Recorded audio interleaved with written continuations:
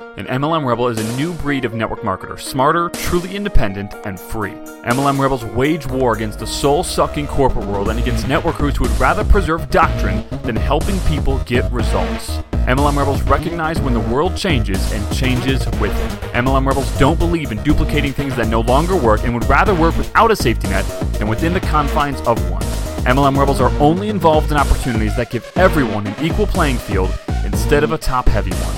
We don't care about the sacred cows of MLM. We don't care about the industry, and we do not care about the way it's always been done.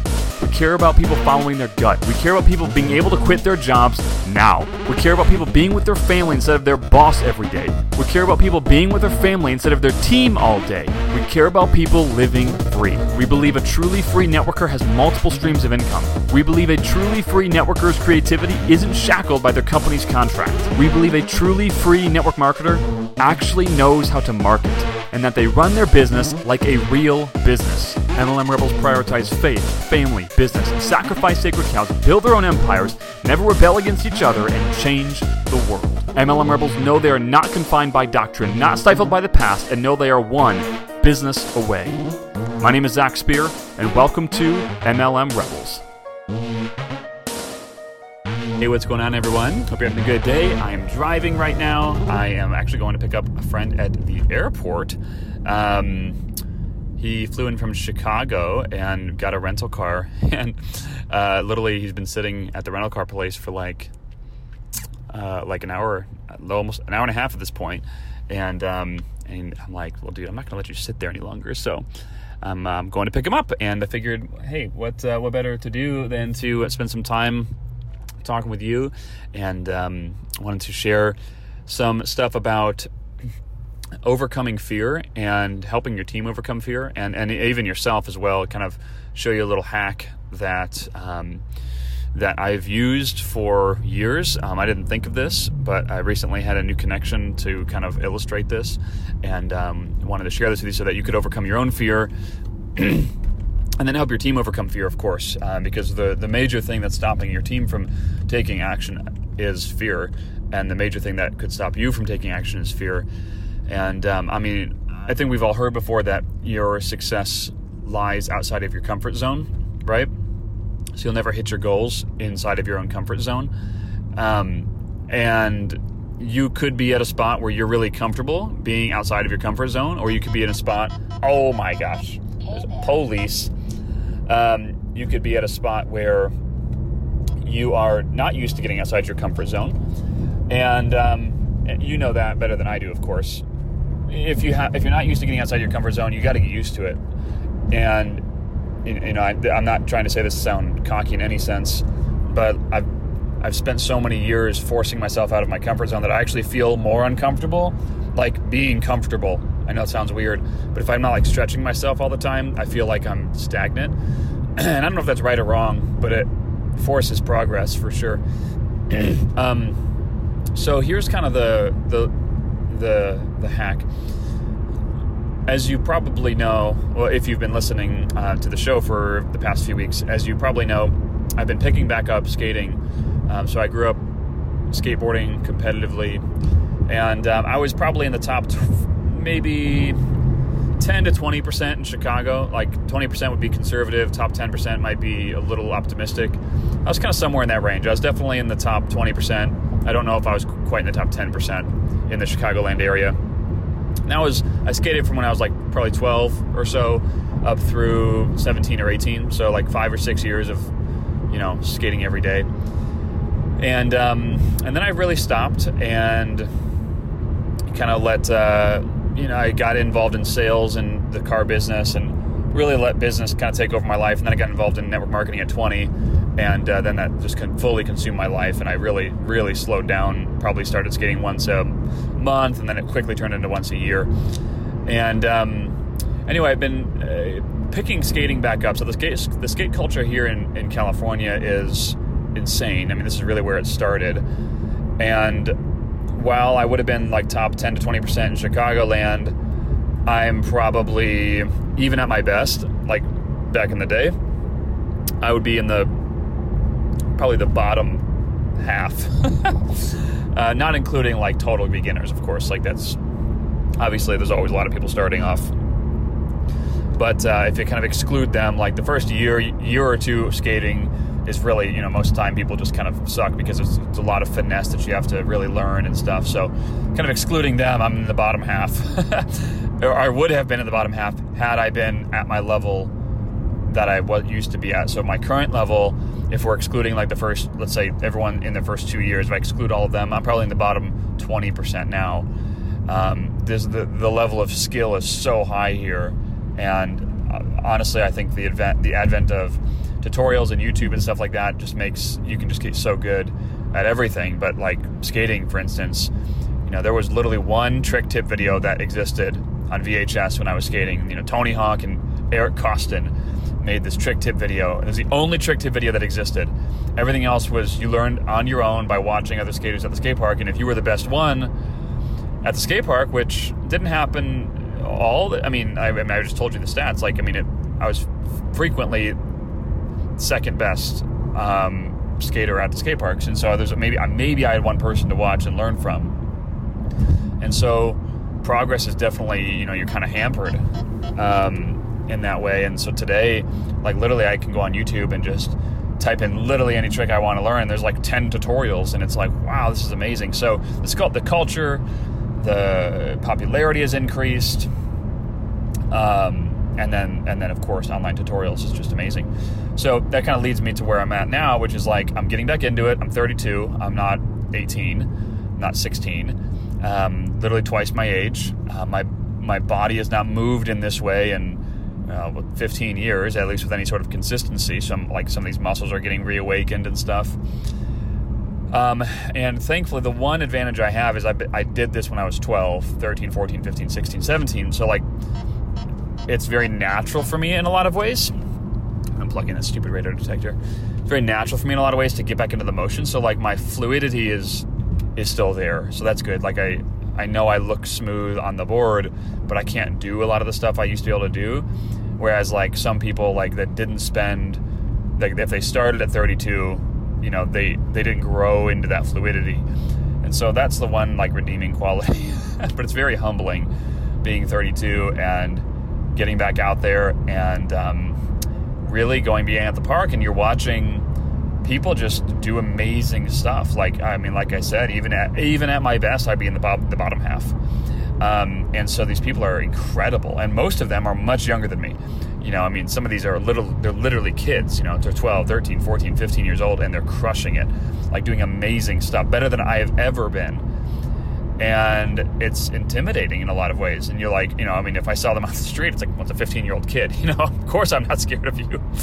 But you're at a skate park, you're at a bowl, flying out of a ramp and stuff, and I'm trying not to get in their way. And it's intimidating to kind of drop in the session and stuff, and kind of show off basically how much you suck compared to their extreme skill. And the other day, 3 days ago, I'm at the spot where I'm not learning really anything new. I'm just picking up stuff that I used to know. And I'm definitely at the spot where I'm relearning stuff, right? And so my mind knows what to do, but my body's still catching up. And I'm starting to get to some of the tricks that have pain associated with them if you fail. So for instance, grinding down rails again, right? So you fall on that stuff and it doesn't feel that great. Doing bigger ramps again, and again you fall on that stuff and it doesn't feel that good. So the other day I was relearning. It's called how to roll in. It's very basic stuff. And so dropping in is when you drop into a big half pipe or any size half pipe. Rolling in is when you literally roll up to the half pipe and just roll into it. So you don't stop. You just fly into the ramp, into the half pipe. And I used to always be scared of this kind of stuff. And so the one, as far as rolling in. And so I was I need to basically, the one advantage I've got now at 32 that I didn't have back then is I know how my mind works and I know how to commit to stuff. And so I'm just going to I'm going to do my best to commit to everything. I'm not going to psych myself out. And so I just started doing it. Just bang, I just went for a first try, just committed and went, and I did it. And it was kind of sketchy. It was scary, but I did it. And And then I did it a few more times, and then I started getting overconfident, and I basically completely ate crap. I fell into the ramp, like, 4 feet down into the concrete, and that hurt.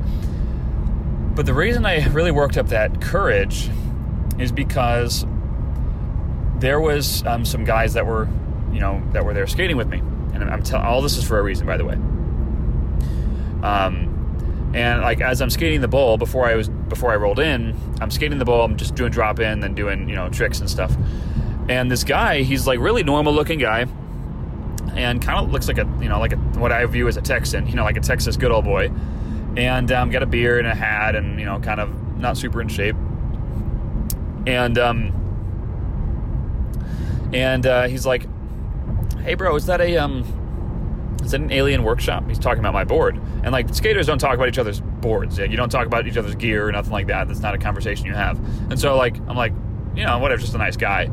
I'm like, yeah, it is. It's he's like, I didn't think they made this anymore. I'm like, well, honestly, neither did I. My friend bought it for me, just to be nice. And I don't even know where he got it, dude. Like, I honestly have no idea where he got this thing. He's like, wow, that's super cool. And so I kind of started this conversation. So we're like kind of talking, and after a while, this dude gets in the bowl, man. He's shredding it, like killing it, like amazing skater. Like, holy crap. I didn't expect this out of this guy at all. And this other guy, I started talking to this other guy, and the other guy tells me that the first guy used to be a pro surfer. I'm like, oh, okay, well, this guy's, wow. Okay, that's amazing. And so this other guy I'm kind of hanging out with, and we're talking for a while, and he kind of is, I kind of tell him like, how long I had been skating. I'm trying to get back into it, and he's a pretty cool dude, younger than I am, and so we kind of have this little like camaraderie with me and this guy, and then the guy who I thought was a Texan, and then there's this other kid that like shows up. I call him a kid. He's probably 25. He shows up, and we're kind of have this little like band of 4 brothers, and the park is packed, right? It's not there's 4 people there. There's tons of people here, but like these little pack of 4 is kind of like we're letting each other do our sessions and cheering for each other when we land a trick. And again, I'm the worst one now, right? So like everything that I'm trying, they can do it with their eyes closed, but I'm like needing to relearn this stuff. And so they're like cheering for me when I'm like pulling a trick off that I've been working on, but like it's easy for them, and I'm cheering for them, and smashing your board on the ground, and like that's kind of how you cheer, right? And then I worked up the courage to do the roll-in that I just told you about, that I ended up landing. And I did the roll-in because I had a little community, right? And I had this little community, and this guy was cheering me on, and telling me I got it, and I did it. And then I ended up falling, right? But I ended up going for it. I committed. I did it. And then I went back today, and this was like 2 days later, and I was by myself this time, but I went in and I did it first try, and then I did like 3, 4, 5 more times, and just really got comfortable with it. Just get the feel of that rolling again. And I tell you all of that to say that community is what helps people overcome their fears. Now, truthfully, I was the only one that could have committed to that roll-in. The guy I was talking to, his name is Gavin. Gavin couldn't have committed for me. I needed to commit. I had to commit to do it. But his friendship, his cheering, his community gave me the courage to go for it. And same thing with you and your business and your downline and their business, is they're the only ones that can commit. It's ultimately up to them, right? They have to do the committing. They've got to come out of their comfort zone. It's on them. But you can create a community with them to give them a place where they feel comfortable. See, one of the things that people do is they protect their ego. So, for instance, this can also be called status right now, and I've learned part of this from Russell Brunson. People always protect their status. So, I talked about the intimidation factor of me being at the skate park with all these people flying around. And in a funky way, I'm almost like protecting my ego and my status by trying to stay out of their way and not drop into the session. Because, you get it, right? I'm like trying to stay out of their way, but I'm also not trying to like look stupid in front of them, even though these are like 15-year-old freaking kids, and some of them are older. But I'm protecting like my status, my ego. And so a lot of times people won't join a business, or they won't do stuff in business because they're protecting this version of their ego or their status that they don't want to have harmed. And if they attempt and they fail and they look stupid, well, now they feel like their status is being lowered. So ultimately, people don't want their status lowered, right? That's really why people want nice cars. Like, I'll be honest, here's another example. Like, I'm driving an M5 right now as I'm going to pick up go to the airport. It's a BMW M5. And honestly, one of the reasons I wanted this car, and I'm just being totally open with you, I'm trying not to hide myself, is like, I feel that it increases my status a little bit. I feel kind of cool driving it, it just is what it is, And so, like, for instance, like, I don't actually like this car that much. Like, now that I've had it, I don't really like it that much. It's not really my style. It's too big. It's too comfortable. And it sounds stupid, but I like something that's more rigid. It's too comfortable. It's too soft for me. It's just not really my style. And as I'm looking at new cars to, like, swap this one out for, I'm like, I honestly am looking at cars and I'm like, I think I'd have more fun, honestly. I'd have more fun in like the new Civic Type R, the new Civic Si, or like a WRX STI, or a Mitsubishi Evo. Like, these are cheap freaking cars compared to the M5. But I'm like, I think I would have more fun in those cars. But you know what? You know what hits my mind a lot is, yeah, but how freaking cool do I look in that M5 compared to the STI or the Civic? That sounds really horrible, right? Like, really horrible and kind of egotistical and kind of like douchey. It is. I'm just telling you, like, that's just, I'm trying to identify what's going on in my head, because if I can identify what's going on in my head, I know what's going on in someone else's head, most likely. But the reality is, I don't really like this car that much. I don't really like driving it that much. It's okay, right? And now, don't get me wrong, I'm grateful for it. I'd rather be driving this than, like, a freaking Corolla. So don't get me wrong, I'm not busting on our situation. I'm very grateful. I'm filled with gratitude. I'm just trying to give you an insight into this thing called status. We're always trying to improve it. And so as I'm looking for new cars, I'm like, that's going through my head. And I literally have a little column in my head that says, does this car improve my status or decrease it? And maybe someday I'll be mature enough to fully remove the ego out of my male brain. But as of right now, it's not fully removed, and hopefully someday it can be. Now, I think mine is lower than most, and I do a pretty good job about not, like, doing stupid stuff. Like, I barely tell anyone. Like, no one knows really that we have, like, cool stuff. Because I don't tell anyone, because I feel like, you're listening to us not because I drive an M5, although that might validate some of the things that I say. But you're listening to us because you want to improve your business. So if I can teach you about how to improve your business, like, I'm going to be validated that way. So, like, that's why you don't see us flashing bull crap, like, oh, this is my car, this is my house, this is where I live, blah, blah, blah. And because I just think it's shit. I just think it's stupid. I think it's crappy marketing. Anyway, I don't want to get off on a tangent. The point is, let's return back to the status thing. So we need to make sure that when we have our team take action, that their status is protected. So you want to give them an environment where it's okay to fail. My first upline did really good at this. And he basically told them that, hey, it's not a matter of if you recruit someone that is a success or not. It's just a matter if you take action. If you get, he called it a success. And what he phrased that is, if you get a success, meaning if you get an answer. So if I say, hey, John, are you looking to make extra money right now? John's going to say yes or no, right? If literally John says yes or no, I consider that a success, because I did what I can control, which is ask him the question. But I can't control the yes or no, can I? No. But I can control if I ask it. So if I did what I could control, which is ask the question, that's a success. That's what my upline taught, my old one.